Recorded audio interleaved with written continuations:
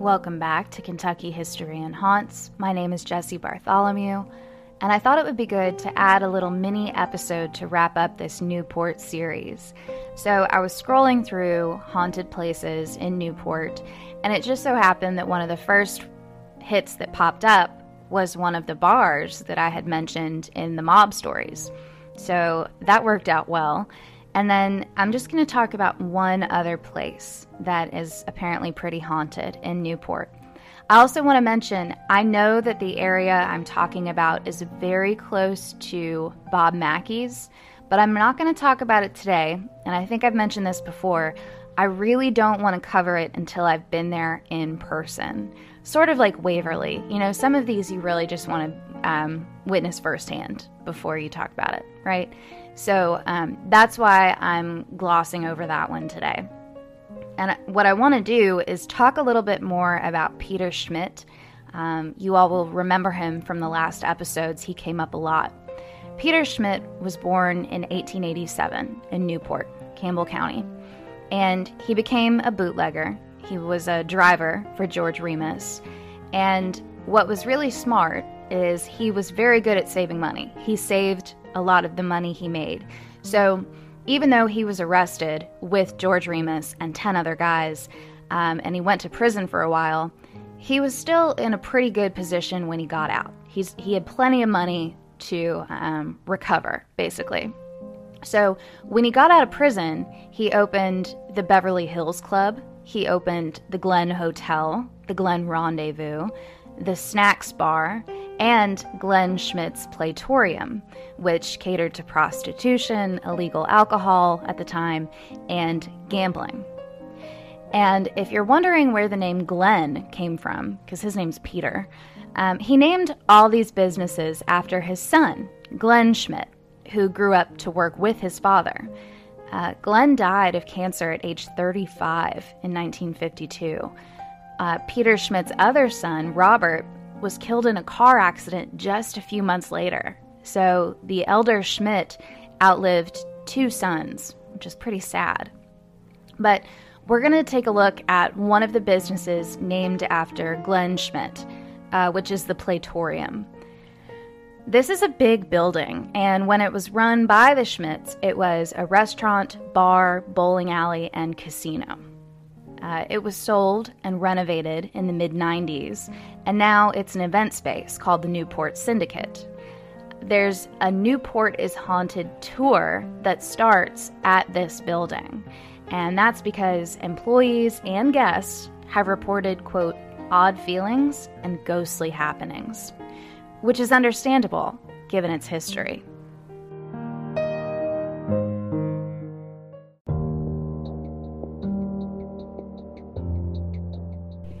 Although it's not stated anywhere explicitly, as far as I can tell, most people believe that the mafia used this location specifically to rough people up and, intimidate people, and that there were probably many murders in this building over the years.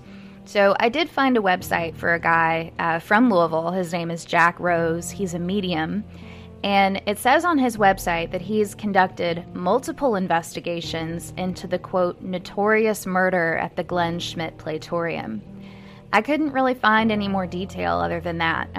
I'm honestly not sure which notorious murder he's talking about, but that and other murders that people think probably happened there could explain why people have experienced paranormal activity there. Over the years, people have reported witnessing shadow figures. They've heard voices. Doors have opened and closed on their own.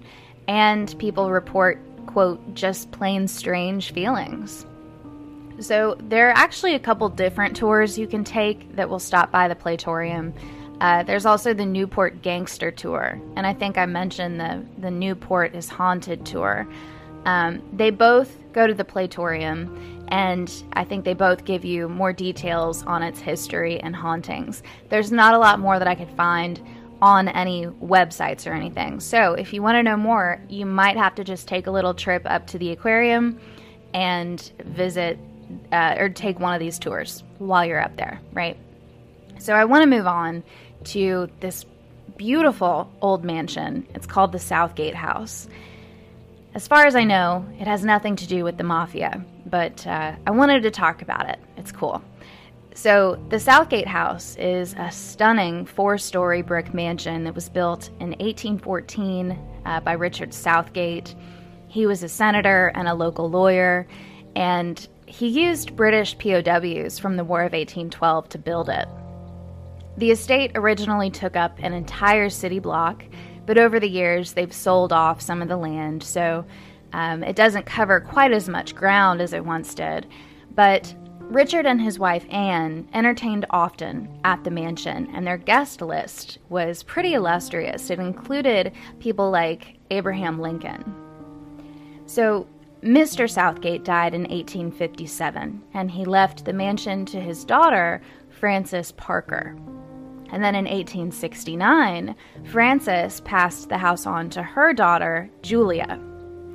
Julia married Army officer James Thompson, and they had a son, John Thompson, who would grow up to be known as Brigadier General Thompson. He was a West Point graduate. He was a 32-year member of the U.S. military, and you may know him as the inventor of the Thompson machine gun, aka the Tommy gun. So after he retired from the military, Thompson went to work at Remington. He became the chief engineer for the Remington Arms Company, and then he started his own company. I don't want to go into too much detail because Thompson and his gun will get their own mini episode someday.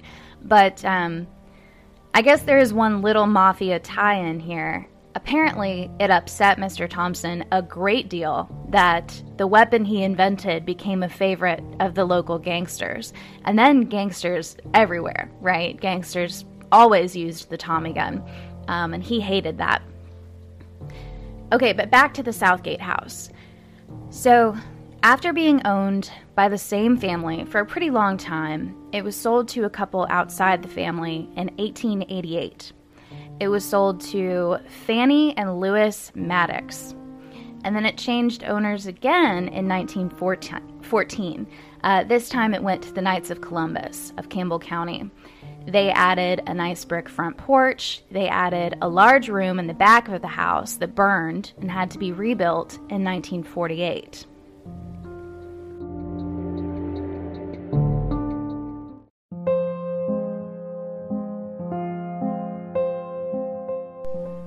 The ballroom was originally in the basement, so when that fire took out some of the house in 1948, they rebuilt the ballroom bigger and better, adding a 2-level horseshoe balcony, which is on the basement and first floor level.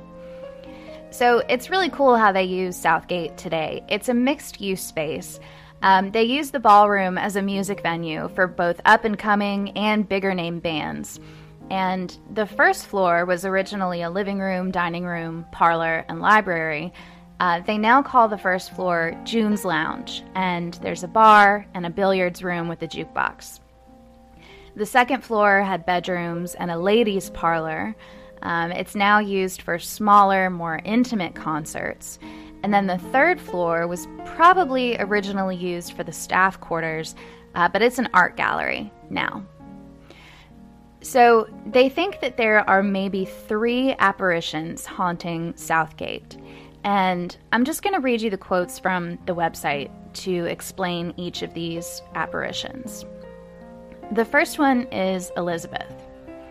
Quote, legend says that sometime after 1857, after a widow's walk was added, a woman called Elizabeth, who probably worked for the Parker family or the Maddox family, did a needless, tragic thing.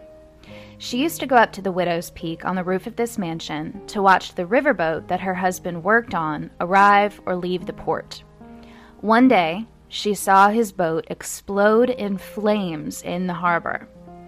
Thinking that he was dead, she promptly hung herself. Unknown to her was that her husband had missed the boat that morning and wasn't killed. There's also another theory that this female presence is not Elizabeth, that it's Frances Parker. Quote, this female entity goes about her business, The front door has been known to open and close by itself in the evening hours, like she's taking her evening walk. One Christmas, someone didn't approve of where the Christmas tree was set up, in between the French doors. The tree was suddenly pushed 4 feet across the floor to the corner of the room without an ornament out of place. It's thought that the entity of Elizabeth, or perhaps Frances, was giving her opinion. This female entity, Elizabeth or Frances, perhaps is the one who plays the piano located upstairs. We love a ghost that plays the piano, don't we? Now, the second apparition is of a little boy. Apparently, this is a 6-year-old boy, and his calling card is knocking on the walls. I couldn't find any further explanation of who this would be or how they know it's a 6-year-old boy, other than I saw one source that said at some point a 6-year-old boy died on the property, but I don't know who it was. But the third, they believe, is a soldier who died in the Civil War. Quote, "He has appeared in a solid form, wearing his Confederate uniform, and has carried on conversations with the patrons. 2 spots he likes to appear are the men's bathroom on the first floor and the landing on the second floor. I suspect that his presence likes to hang out on the first floor bar as well. This entity of the soldier perhaps likes to get some chuckles once in a while. A man's laughter is sometimes heard here." A paranormal investigator was sitting at a table in the first floor June's lounge. While talking to his girlfriend, his beer slid across the table by itself and landed in his lap. Entities of soldiers have long been known as practical jokers and teasers at the expense of the living. And then, aside from the aforementioned, many people, both working or visiting Southgate, have heard, quote, "the mumbling of disembodied voices." The website also notes that these ghosts are generally polite. So it's not like other places I've mentioned where they're biting people or pulling their hair. I don't think any of that aggressive stuff is happening at the Southgate Mansion, which is nice. Friendly ghosts are the best ghosts, in my opinion.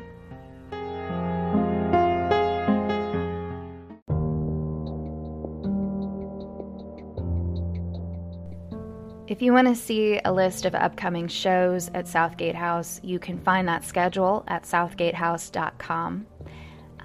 If you want to know more about any of my episodes, you can go to kyhistoryhaunts.com. Also, make sure you're following me on social media, Instagram at kyhistoryhaunts, and Facebook. Just search Kentucky History and Haunts. It'll come right up. There's also a Facebook group called Kentucky History and Haunts and More. You can join that too. And I also want to mention, if you would like to tip me, just send me a coffee or something, and you don't want to be a monthly subscriber because that's a bigger commitment, you can go to the show notes of any episode, and I put in there a link to a website. It's called BioSite / Jesse Bartholomew. You can go there and scroll down and just buy me a coffee or send me a tip. So that would be like a one-time donation of $1 or $5 or whatever you're comfortable giving. But I am a one-woman show. I like to mention that every now and again. So any little bit helps, and as always, I'm very grateful for you all listening. Also, it's that time of year where I'm probably going to be telling scary stories for the next month. So if you have a ghost story you want me to share on the show, please send me an email to kyhistoryhaunts@gmail.com. Take care, and until next time.